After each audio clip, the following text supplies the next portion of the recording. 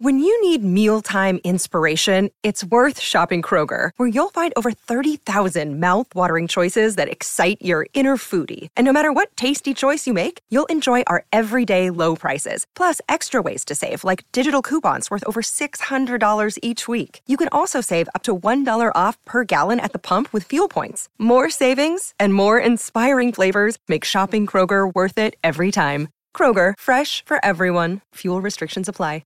Hello, it is Ryan, and I was on a flight the other day playing one of my favorite social spin slot games on ChumbaCasino.com. I looked over at the person sitting next to me, and you know what they were doing? They were also playing Chumba Casino. Coincidence? I think not. Everybody's loving having fun with it. Chumba Casino is home to hundreds of casino-style games that you can play for free anytime, anywhere, even at 30,000 feet. So sign up now at ChumbaCasino.com to claim your free welcome bonus. That's ChumbaCasino.com and live the Chumba life. No purchase necessary. VGW. Void where prohibited by law. See terms and conditions. 18+. Hey guys, it is Ryan. I'm not sure if you know this about me, but I'm a bit of a fun fanatic when I can. I like to work, but I like fun too. It's a thing. And now the truth is out there. I can tell you about my favorite place to have fun. Chumba Casino. They have hundreds of social casino style games to choose from with new games released each week. You can play for free anytime, anywhere. And each day brings a new chance to collect daily bonuses. So join me in the fun. Sign up now at ChumbaCasino.com. No purchase necessary. VGW. Void where prohibited by law. See terms and conditions. 18+.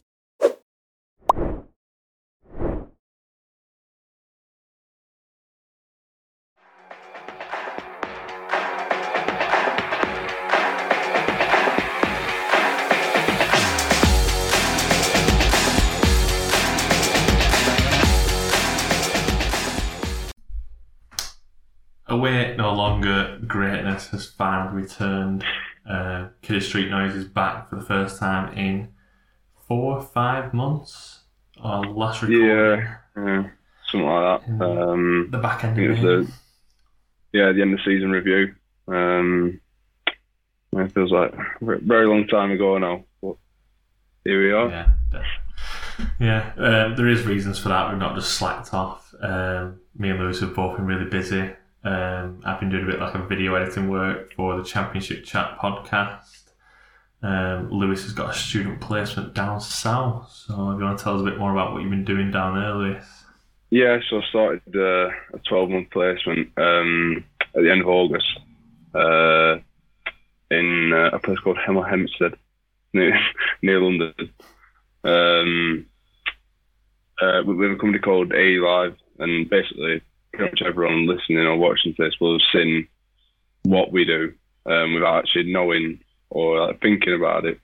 But we work in sports TV broadcasting, and it's the scoreboard and all the stats involved with the coverage. We work in football. The only thing we don't do is football for Sky, but basically everything else for any other broadcaster, Sky Darts, Sky Cricket, TNT, everything basically. So that's what I've been doing. It's been pretty interesting. Doing some quite exciting things like going to Amsterdam and Dortmund to work on the Darts for ITV, and going to Wembley for the England-Australia game. That was a Channel 4 job. It's been good. Yeah, so we have been super busy. Obviously, Lewis moving down south, it was acclimatisation for you and us as a family. And then obviously you've just been busy all over the world, like you, like Dortmund, Amsterdam, Wales a couple of times. Obviously not as far as that, but it's just hard. Yeah. It's been hard to find the time to do the recordings in between everything else that we're doing as well. But hopefully this is the first podcast back, the first in like a definitely more frequency. I don't know if we'll be able to do the weekly ones like we did last season. Hopefully we will, but obviously it'll depend completely on the schedule. We did want to start the podcast back at the start of last season. I did a full episode with Jamie Thorburn, talk about gambling addiction when he was doing his podcast Behind the Bet. If anyone wants to listen to that on Spotify, We recorded a full episode, like an hour and a half in the King Edward, and then I got home and the audio was absolutely terrible, and I spent like 4 or 5 days trying to fix it, trying to bring back the audio to like a decent level, and it just wasn't working at all. It like knocked the stuffing out of me, really, because it was like a really good episode, like a really natural, emotional chat between me and Jamie. It would have been good for everyone to listen to and hear, and then to get back, it was my own fault, really. I should have tested the audio when I did it, but I didn't. I waited till I got home and had a look, and it was just stinking, and it just completely knocked the stuffing out of me. You'll have seen the new logo, you'll have seen the new intro by the time you see this. So yeah, put a bit of work into that. We wanted to really want to rush it and give like not as good as an experience as it could be. So I probably spent too long doing the intro. A lot of procrastination, a lot of distractions. But yeah, that's the reason why we haven't been as active as we want to be. Obviously, with Lewis moving down south, we both don't have a season ticket this year. Lewis, for obvious reasons, not doing the travel. And then obviously working on match days, like sometimes work Saturdays and weekends, don't you, as well? So it just doesn't fit around your current schedule. Yeah, I mean, my schedule's like different every week. I'm just like sports on all the time, especially this time of year. Yeah, the chart for all of us is looking pretty packed. So yeah, I knew it was going to be like that when I kind of applied to do it. So yeah, I didn't bother with getting a season ticket. But I've been to like quite a few home games, and I went to Watford away when I first came down here. So yeah. Yeah, one benefit is obviously like the London away games are local to you, more or less, aren't they? You'll be going to Chelsea tomorrow night. Yeah, I'm going tomorrow night, Yeah, so I didn't get a season ticket. I felt like with all the pushing that I certainly do as like my half of the podcast about how much it costs us for follow-overs and like the season ticket prices, I felt it'd be very hypocritical of me to pay the price and carry on going. I feel a bit like it's not about it being affordable for me, it's about it being affordable for everyone, and I don't feel like it will be until the majority of people that are stretching themselves or can afford it and still paying for it stop going. So yeah, it's just, I mean, I have been fortunate enough to like have people offer me spare tickets, and I've been to a few home games still, but so even I'm probably outing myself as a hypocrite there because I'm going on the free, but I just feel like there's so much to do in terms of making the fan experience better as a club. And I said before we started recording this interview that I wouldn't get into the negatives. Like, this is the first one back for ages. Let's just be positive. But yeah, I feel like with the media we've got as podcast hosts, like we should be focusing on making the fan experience better for everyone, not just for ourselves. So that's the intro / update, what we've been doing, why we've not been as active as possible. Let's get into the football. So, how many games are we in now? 13 games in? 14 games in? I think so, yeah. 14, I think.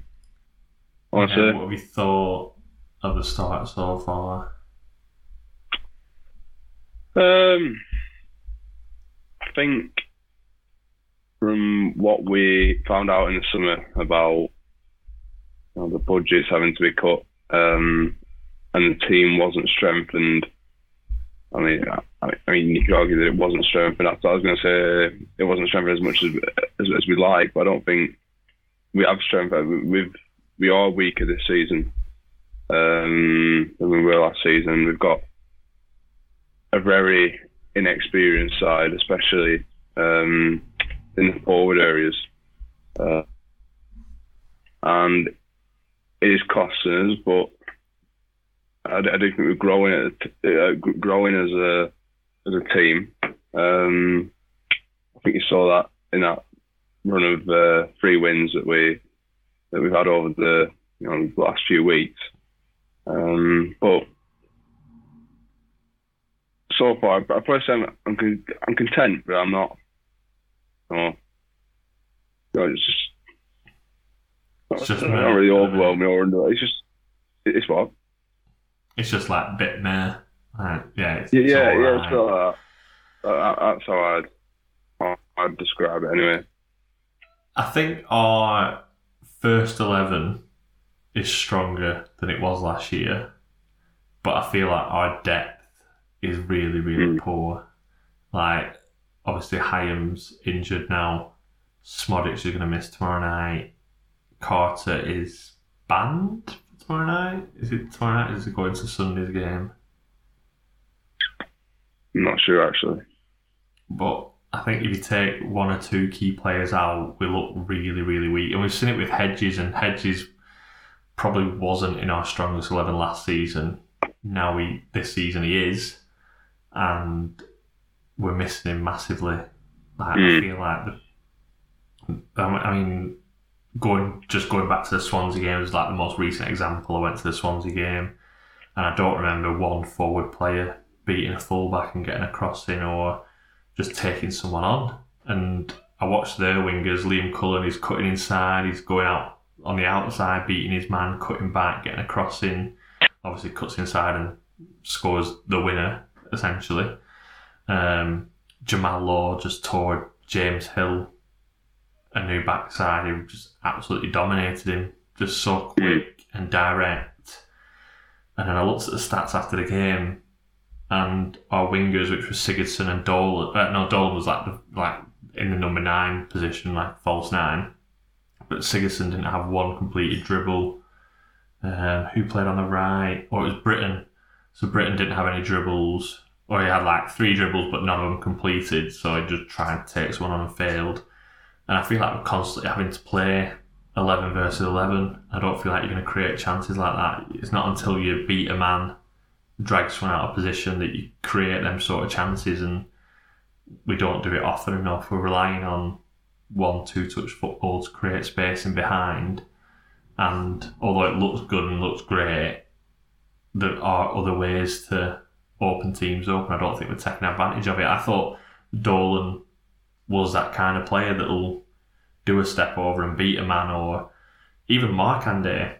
I was impressed with him in the cup game. I thought he was direct and cut inside, creating chances, but every time he's coming in the league, I don't know what it's JDT's instructions, the player's confidence, I'm not sure, but when I watched how good Swansea's attacking 3 were,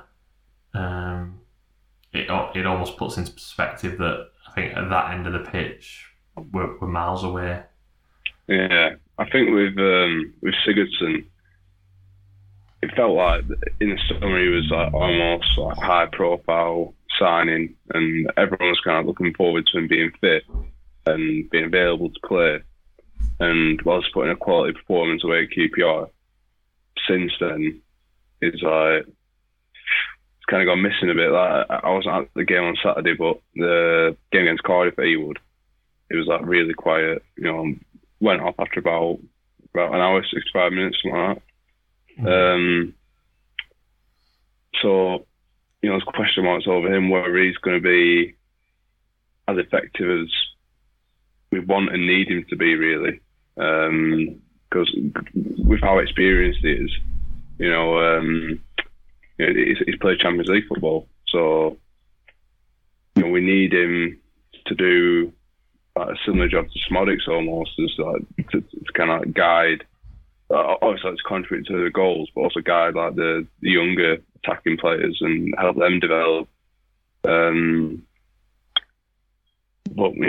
is it going to be consistent? Yeah. I watched him on Saturday. Don't want to say he don't look interesting, because I don't think he's 100% fit yet. I think the schedule's taken it out of him. 2 games a week probably isn't what he's used to,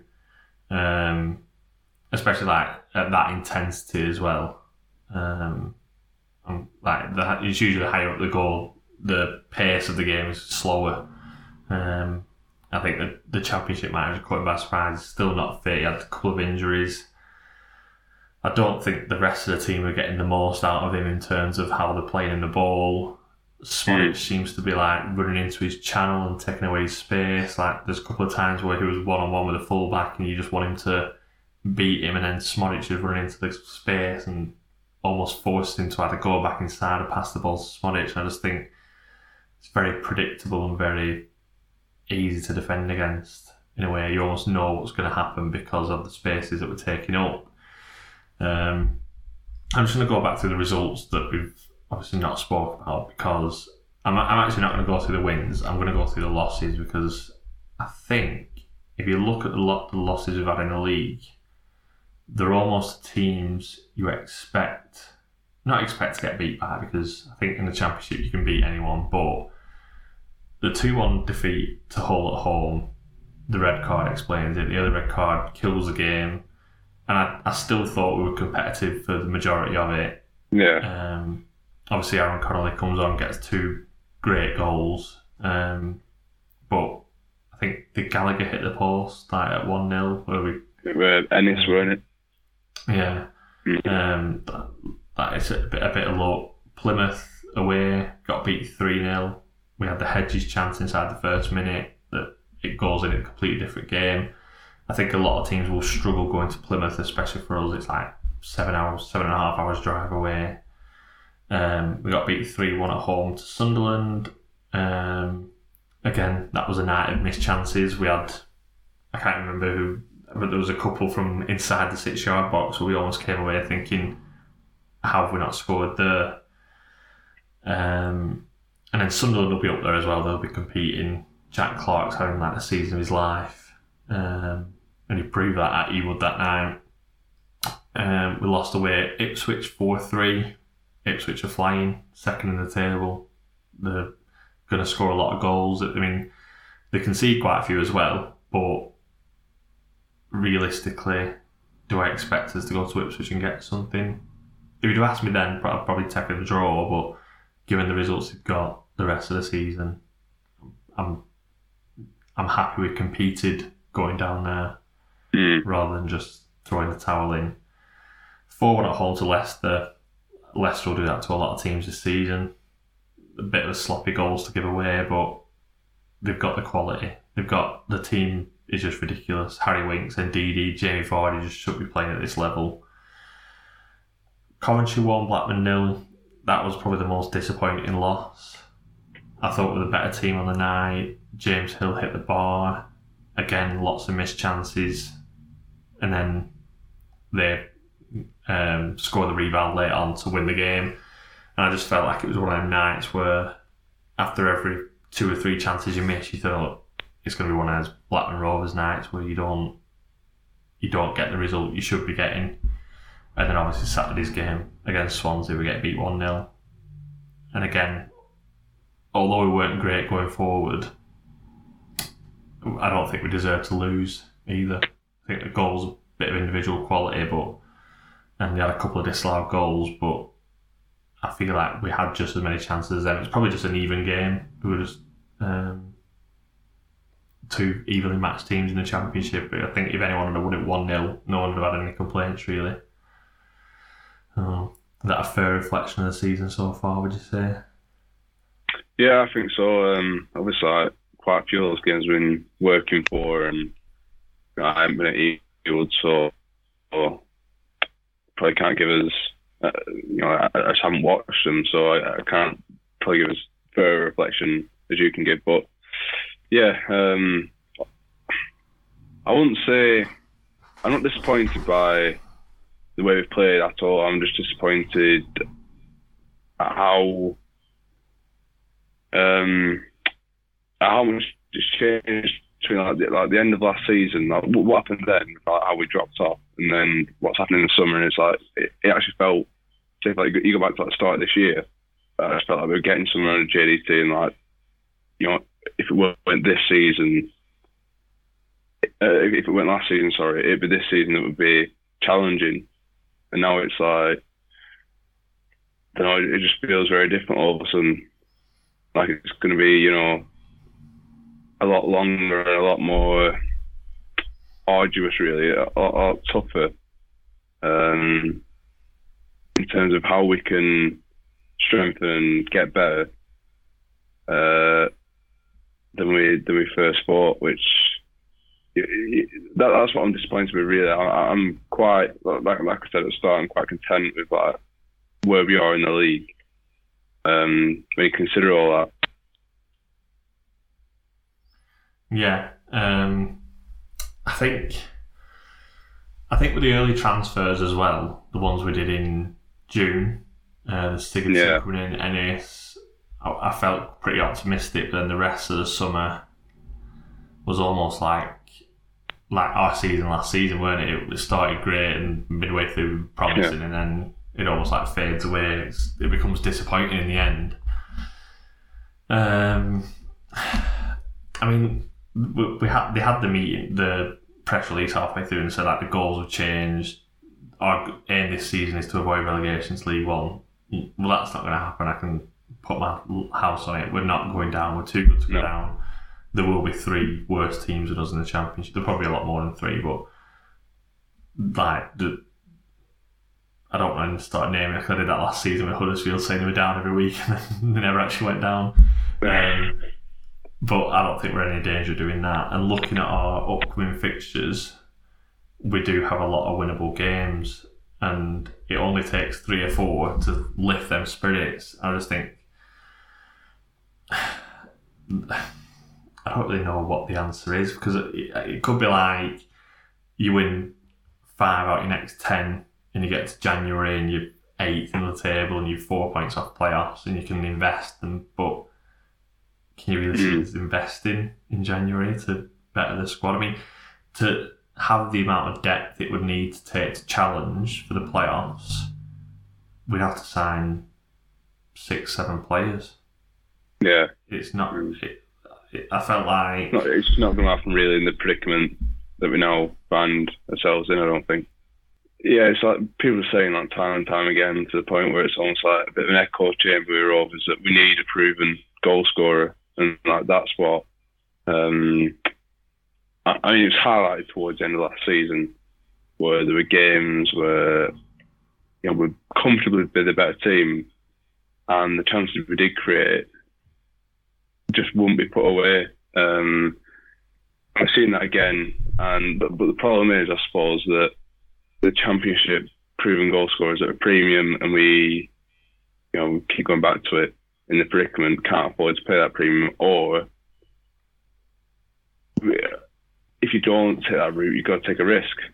I mean, Ennis might come good, but to me, I don't know, it never seems to be fully fit. It's not like the start of the season, and you can use that excuse of like not having a full pre-season anymore. I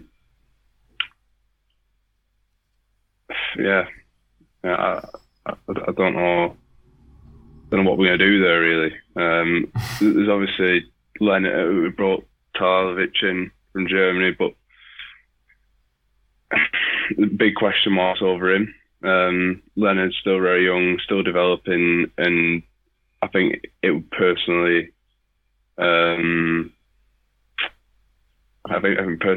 would be unfair to hang your hat on him and give that such a big responsibility to him when he's only just come up through the 23s. So that's the biggest problem. I mean, he came on with, I think, half an hour, 20 minutes to go on Saturday, and he got 2 good chances. And people were like having a go at him on social media and coming out of the ground saying like, should have buried it, should have scored, whatever. I mean, if other strikers have had 60 minutes and we've not had a clear-cut chance, and he's coming on for half an hour and creating 2 who are getting the right positions, I would rather have I'd rather have someone having someone put on Twitter about him having 0.9 expected goals and he didn't score. That for me means you don't know how expected goals work. Expected goals is like a metric of a good striker. If you have high expected goals, that means that you are getting in the right positions to take the right shots on at the right time, and eventually they will go in. Like, I would rather have someone who scored 2 with an expected goals of 10 than someone who scored 5 and expected goals of 1, because that means they've been extremely lucky. They're not in the right positions. They're just scoring thunder bastards. And whereas like the guy who's got 10 expected goals, he's just missing them, and you can work on that. But he's in the right position at the right time, and then eventually, them chances will convert into goals. So I'm not as worried about Leonard. Telelovic, the jury's definitely out on him. I don't think Swansea was the right game to bring him or Ennis on, because they're very good on the ball. The back four are very good in possession. We know how good Matt Grimes is on the ball. He's like in the Championship, just sweeper upper for years. And they're not the most athletic strikers to go and press the ball. So I don't think they're the right options to come on. I think maybe against the Millwall game midweek, or who do we play before that, QPR, where they're very much direct and the centre-backs don't like having the ball at the feet. Yeah, stick an Ennis, stick a Telelovic on up front, and they don't really have to do as much pressing. They can just be there for the knockdowns when we eventually get the ball back. But I don't think Swansea was the right game for them. I don't think this Norwich game will be either on Sunday. So what else is to speak about? What else have we missed out on? New kits. Happy with all the 3 new kits? Yeah. I mean, yeah, they're all right, aren't they? We'll go home first. Actually, I'll let you rate them first. What's your first favourite, second favourite, third favourite out of the 3?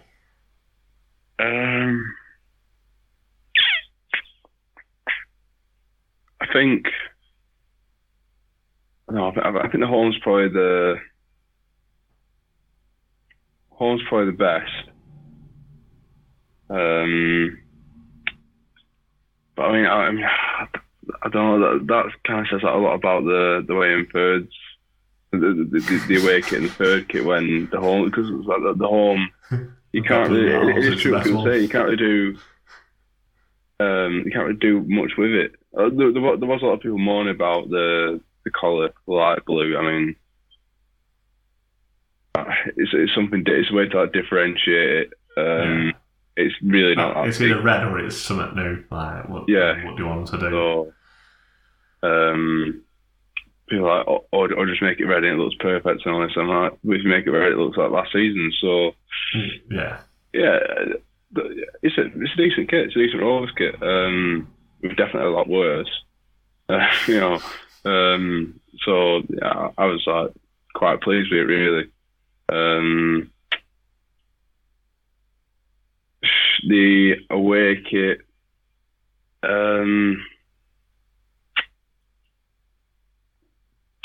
yeah, I mean, it's probably one of the best that we've had, I think. Definitely better than last season's. And the third kit, not a huge. At first, I was like, it's like very different. It's like kind of striking. Striking and like almost like a bit of a throwback to like the fluorescent. You can get words out. One that we had in the 90s, with 97, 96, 97, I think. Do you remember that, like the lime green one? Like the Rovers badges down the shoulder. A bit like that, I suppose.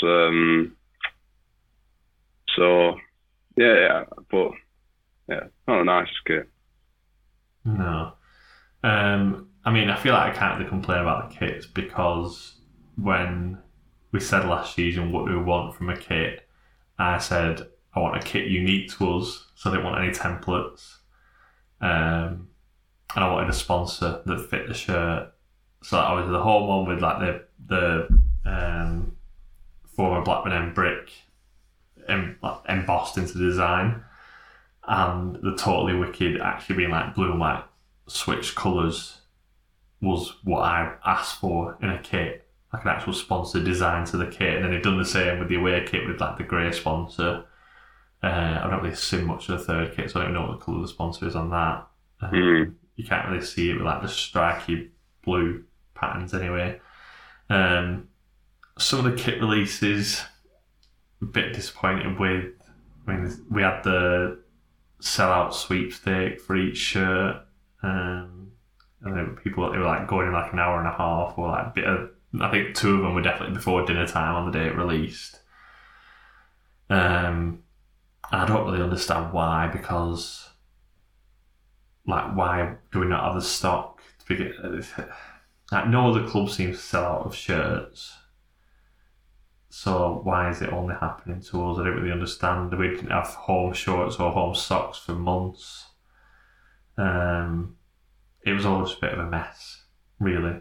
But yeah, the kits are nice. I've not bought one, but if I was to buy one, that this season would be like one of my favourites for a long time.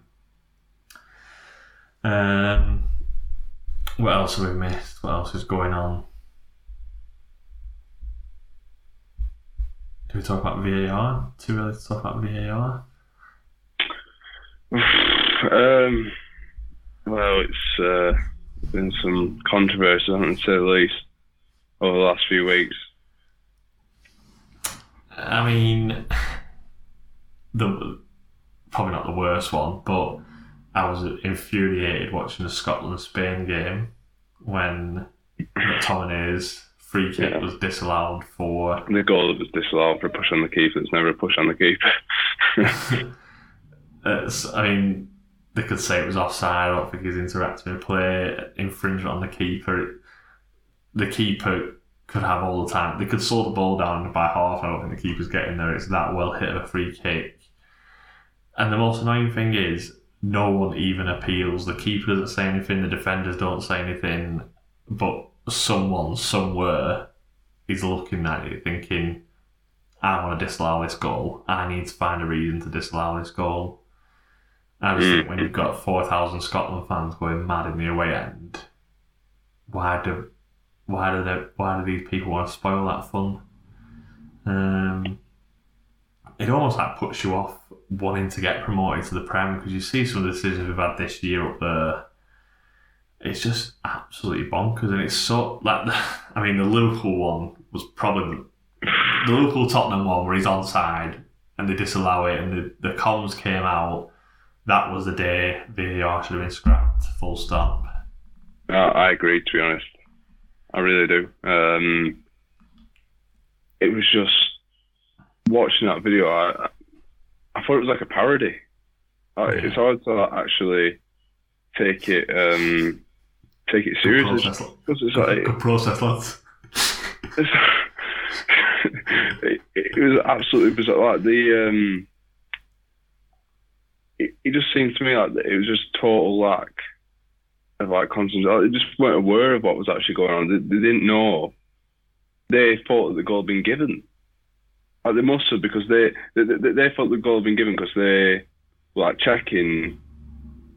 They were like checking for if it was offside, rather than thinking, rather than knowing, oh, it's been given offside in the field.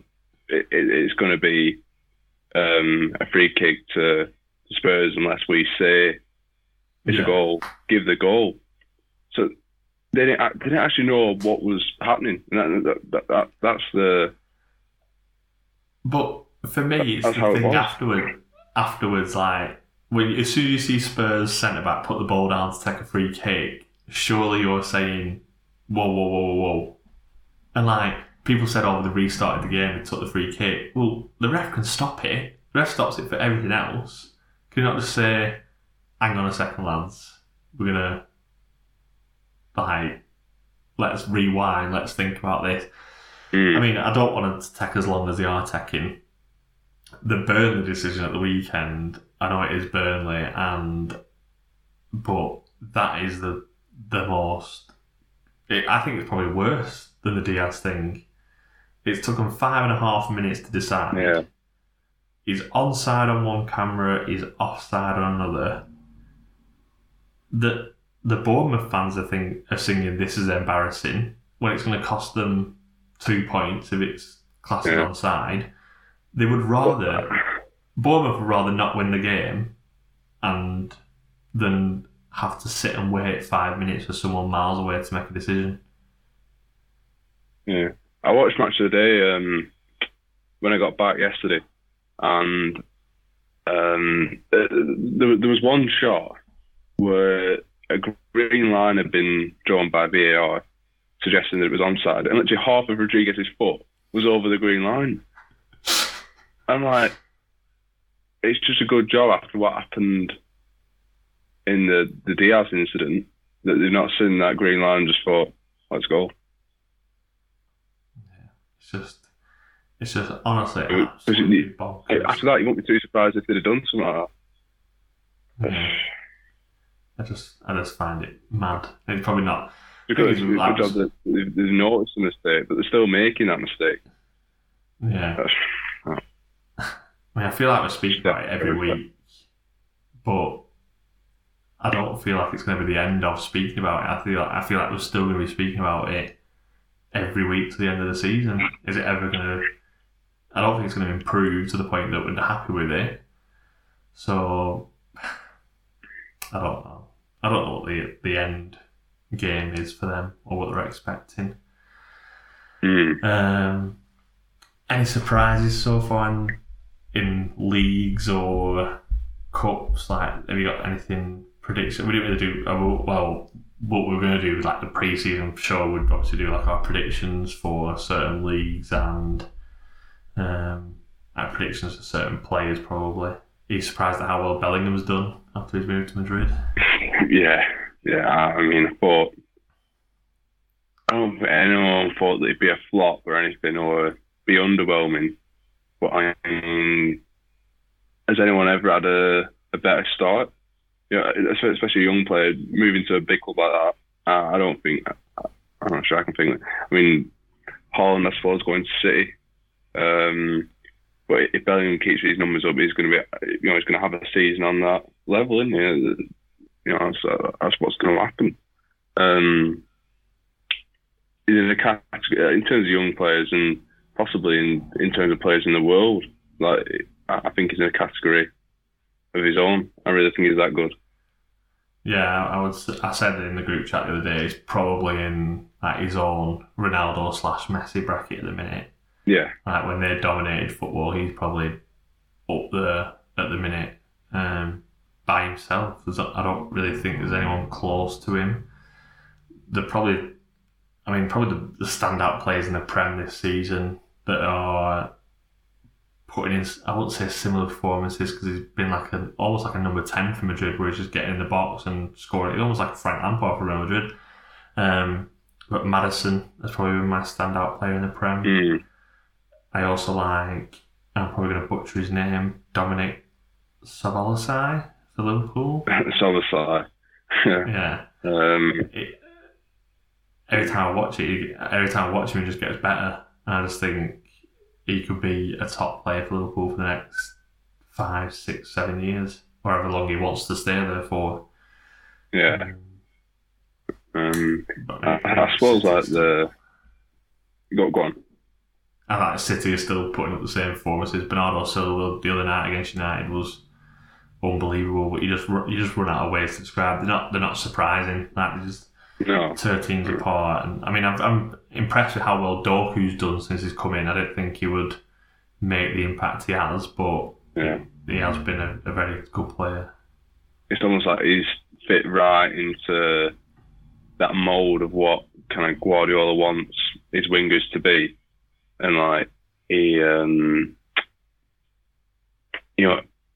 come straight in and just being that. Like, you think of like Sterling, like how good he is on his day, and like Sane when he was at City, and all these like Silva, like the great wingers that they've had while he's been there, and he's kind of like, he hasn't really needed any time to like settle in and fit into the City side. He's just got straight to it, and he looks a brilliant player. He really does. Yeah. And Bruno had a lash out at him. No, not Bruno. Sorry, Anthony. Sorry. Yeah, I was just sent him off for that. I don't understand it. There's people saying, "Oh, he's just showing passion, just showing fight." There's different ways to show passion than just booting someone up in air. Like, I think the situation. Obviously, Rebecca's mum's partner Sean is a United fan. I talked to her about it last night. I said it's the money that Ten Hag spent has been absolutely abysmal. Like 100 million for Anthony, Martinez hasn't been great. The wages spent on Casemiro. The first season I thought he was brilliant. This season been pants. I know he's injured now. And then someone mentioned like Gary Neville and Carragher were arguing about it, saying like it's the Glazers' fault. And Carragher said the club needs a philosophy. It doesn't matter who's in the team. You need to play a certain way. And then Neville was like, yeah, but with Martinez and whoever injured, the other players can't play like that. But that's why he built a philosophy. Like Man City did it when Guardiola came in. He wanted to play out from the back. Joe Hart wasn't quite good enough, or Guardiola didn't rate him enough, so he gets rid of him and they build. But they don't do it all in one season. They still have players that weren't probably capable of playing that way, but they've got them up to a standard where they're good enough to do that until they can replace them. I just think United are so far off it. Like, they're buying players that don't match how they want to play. And I just like they wanted to do like a pressing philosophy when Klopp and Guardiola started it, and it was when Ralph Rangnick was manager, and he said like he wanted to sign Luis Diaz, who's now at Liverpool, and Julian Alvarez, who's on his way to City at the time. Obviously, he's at City now and like looked like a hell of a player to start with. I just find it mad that instead they've got Anthony, who can do a few step overs and a Maradona turn, couldn't press his pants, never mind like someone's back line. I just like what I don't know. It's just such a mess at the minute. I don't know how you would even go about fixing them. Like, McTominay has been the best player this season. Yeah, like, Scott McTominay should not be Man United's best player. As much as I love him playing for Scotland. Yeah. I mean, I do like McTominay. I think he's a decent player and he works really hard. He's got a really high work rate. But he's one of them that, because he's not maybe like a fancy name, not a flair player, shall we say, that the United fans just won't really take to him. I don't think anyway. He's a player that could definitely play week in, week out for United and could flourish, I think, if he has better players around him. But I mean, that's going to happen with the standard of United's recruitment. It's that's the biggest problem for me. We've talked about the importance of the philosophy. And it's like, you have no doubt that when Guardiola first came at City, he'll have like gone to every level, like the 23s, the 21s, under 18s, under 16s, even whatever, and said, "This is how the first team's going to play. So this is how everyone's playing." You know, and players will continue to come. Players have and will continue to come through City's academy in playing football the way he wants football to be played. Yeah, you know? I think you look at like Liverpool, City, Arsenal, even would I go as far as say Spurs recruiting? Probably not. I'm thinking like teams like Aston Villa under Emery, who else we recruited very well. Brighton, obviously. I can't name a bad sign. Like, off the top of my head, I can't think of someone they've wasted money on. Do you know what I mean? Like, they all come into the team, fit the team well. At Liverpool, they signed Nunes, and who else did they sign last year? Cody Gakpo. And even if they don't hit it off straight away, you can see the qualities that they've got that could add to the team eventually. Where United have spent a lot of money, like Onana, how much they spent on him. He's not better than De Gea. Like, he doesn't do anything better than what De Gea did. And I don't see how he fits into whatever philosophy they want to play. Like, he can, like, people are like, his distribution, he can, like, showing him for Inter Milan where he's pinging balls out to the winger like 60 yards away. Yeah, but every time he gets a goal kick, he plays it short inside his box. So you're buying him for something that you don't want to do as a club. So yeah, it just doesn't make sense. But what do I know? A side that have stood out for me so far this season is Aston Villa. I've just mentioned the standard of football they're playing.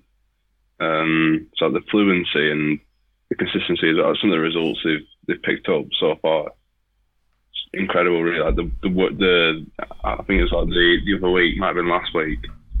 It was like Emery's 1 year anniversary there, and the way he's turned it around after how stale, really, and I was supposed to say under Gerrard they were going nowhere, and now, you know, they're like knocking on the door of the top four. I mean, we were talking about this in the group on like the PlayStation every day in the group chat. Like, what is the reason why a lot of top level players are struggling as managers, and a lot of managers that haven't necessarily played or played to a high standard are doing so well? And I genuinely think like players like Lampard, Gerrard, Rooney, they can't teach the basics because they've never like thought about doing the basics. Does that make sense? Like, I don't know how Gerrard can that talented. It's almost like instinctive. Yeah, like I don't know how like Rooney at Birmingham now. Like the basics drilled into such a young age that like they just kind of expect that level. Yeah, I do think that must be part of it. Because I see like Rooney at Birmingham now. I don't understand how he could get Birmingham strikers to one side and tell them how to finish or tell them how to strike a ball, because Rooney wouldn't even think about it. It's natural to him. So what is he, like, what knowledge is he passing on to these players? Like when obviously Gerrard has gone on to LL Atifaki, whatever they're called. How is he teaching them players how to like slap a ball or switch play? Like he doesn't think about it, he just does it. So how is he? I don't know. But yeah, it's been an interesting season so far. Obviously Villa doing well, Spurs flying at top of the league, Man City, Liverpool carrying on, Arsenal still unbeaten.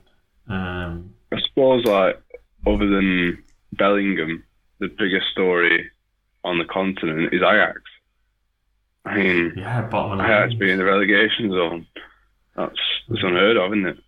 It's a dream scenario for footy manager players. They're like absolutely buzzing for next year's game if they go down. Oh yeah. I mean that is a strange situation. I mean, they've had the team wiped out, and they like the team that got to the Champions League semi-final 4 years ago. That team's been completely wiped out, but they should be strong enough still, or they should be producing enough players or reinvesting well enough so that bottom of the league doesn't happen ever to Ajax. Yeah. So when I went to Amsterdam, I don't really know like the team too well.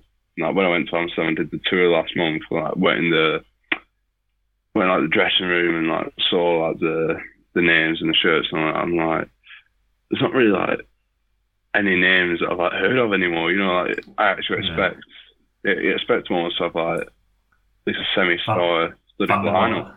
There was like Bergwijn. I was like, that's kind of it. I don't really know anyone. One last question on the Premier League before we go back to Rovers topics. Is the promoted 3 into the Premier League the worst promoted 3 of all time? It's definitely up there, aren't they? If they're not, they're up there. The Sheffield United, all 3 Sheffield clubs. I think I saw on Twitter yesterday. They're all bottom. So Sheffield United, Sheffield Wednesday, Sheffield FC are all bottom of their respective leagues, and I think the two league clubs, you can put an eye next to the name. To be honest, they're both doomed. There's not a lot more you can say, I don't think, about Sheffield United. They're in big trouble. They've let the best players go over the summer, and they've not reinvested. Burnley, company is set on playing a certain way, we all know that, and it's costing them pretty much every week. They just can't cope with the press that Premier League teams are able to put on them, losing the ball and giving away cheap goals. Luton, to be expected. I think everyone was thinking when Luton went up, it's going to have to be a miracle for him to stay up. That's just as simple as that, really. But I said when they won at Everton the other week that they probably will go down, but they won't embarrass themselves, which a lot of people are saying they would do. People talking about a Derby point record. I don't think we're gonna see anything like that. From Sheffield United, maybe. I think Sheffield United are actually more, in danger of breaking that record. I think out of the 3, I think Luton are my strongest to put up a fight. I don't think they'll stay up, but I think they'll definitely put up a better fight than the other 2. Sheffield United are just... I mean, you could make a case that Luton have been unlucky. There's been a couple of decisions, a couple of games they've lost by tight margins. Sheffield United just look miles off it. I mean, they put in a good performance against United, but United are pants at the minute as well, so does that really prove anything? So, right, back to Rovers anyway. Chelsea tomorrow night. Are you going massively changed team? Are you going a couple of changes? What's your thoughts? I don't think he'll make too many changes, if any. To be honest, I've seen today that Pochettino is like naming a strong team. That's because he has to, really. Yeah. With the pressure that he's like going to be inevitably under because of the start of the season they've had. So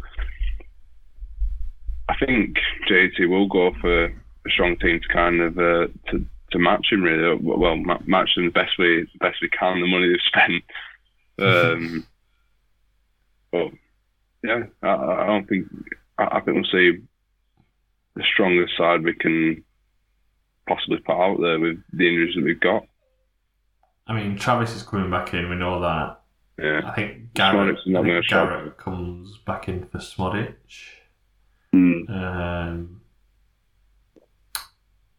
Leonard probably starts up front. I think Hill might have a rest and someone else go right back. Costello might be rested potentially. I fancy us tomorrow night, I really do.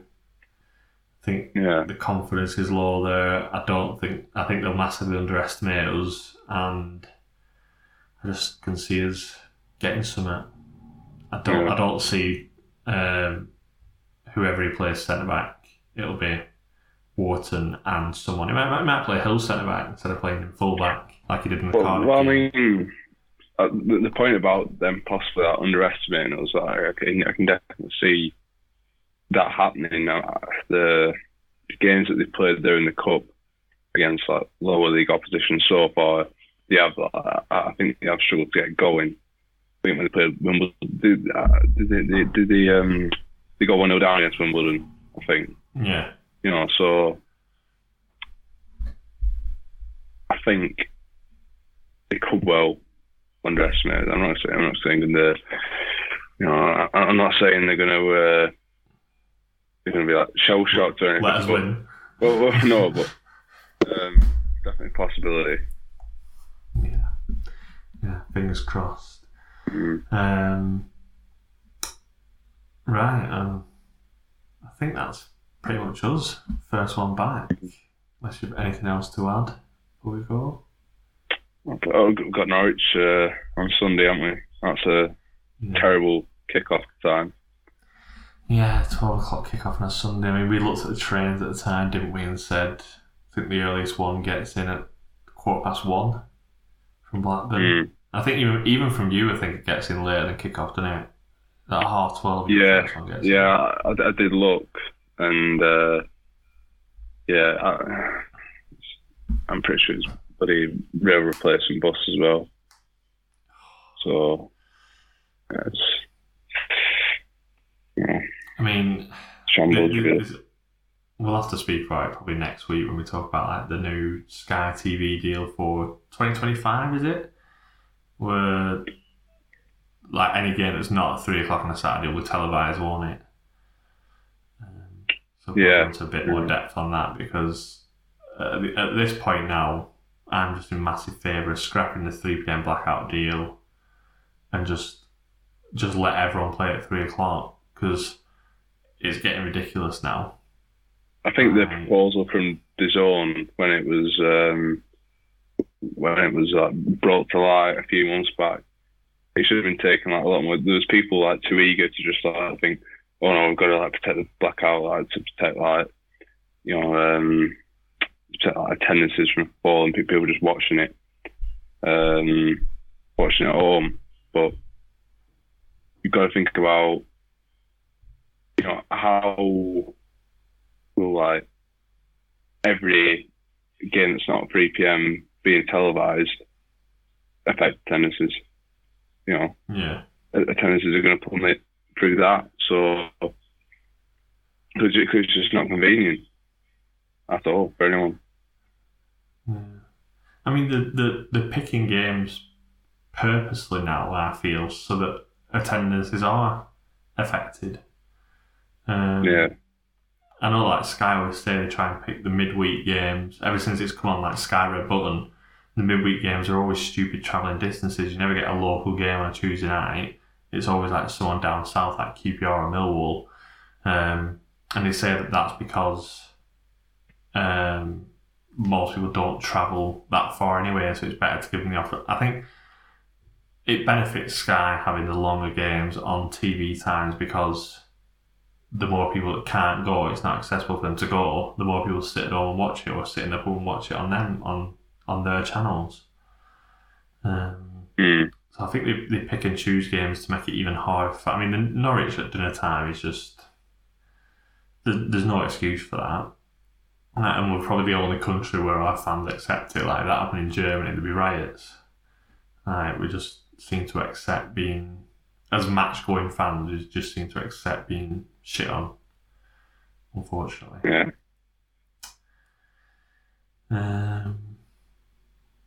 So, yeah, that is the first episode back done. It's late now. I feel like we're both getting tired. We'll hopefully be back next week after the Norwich game on Sunday. Good to be back, finally.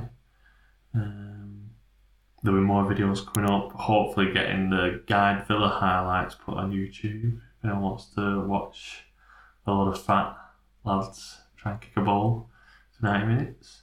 And yeah, I think that's us done. So, see you all next week. Fingers crossed for a famous win tomorrow night. Another famous London Cup win. Yeah. See you in a bit. Yeah, see you later.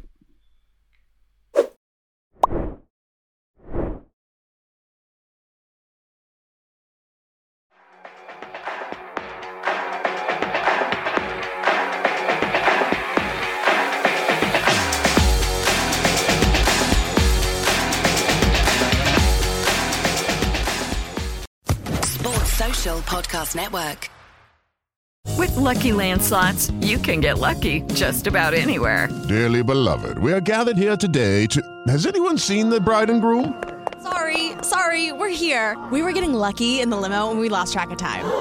No, Lucky Land Casino, with cash prizes that add up quicker than a guest registry.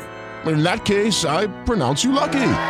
Play for free at LuckyLandSlots.com. Daily bonuses are waiting. No purchase necessary. Void where prohibited by law. 18+. Terms and conditions apply. See website for details.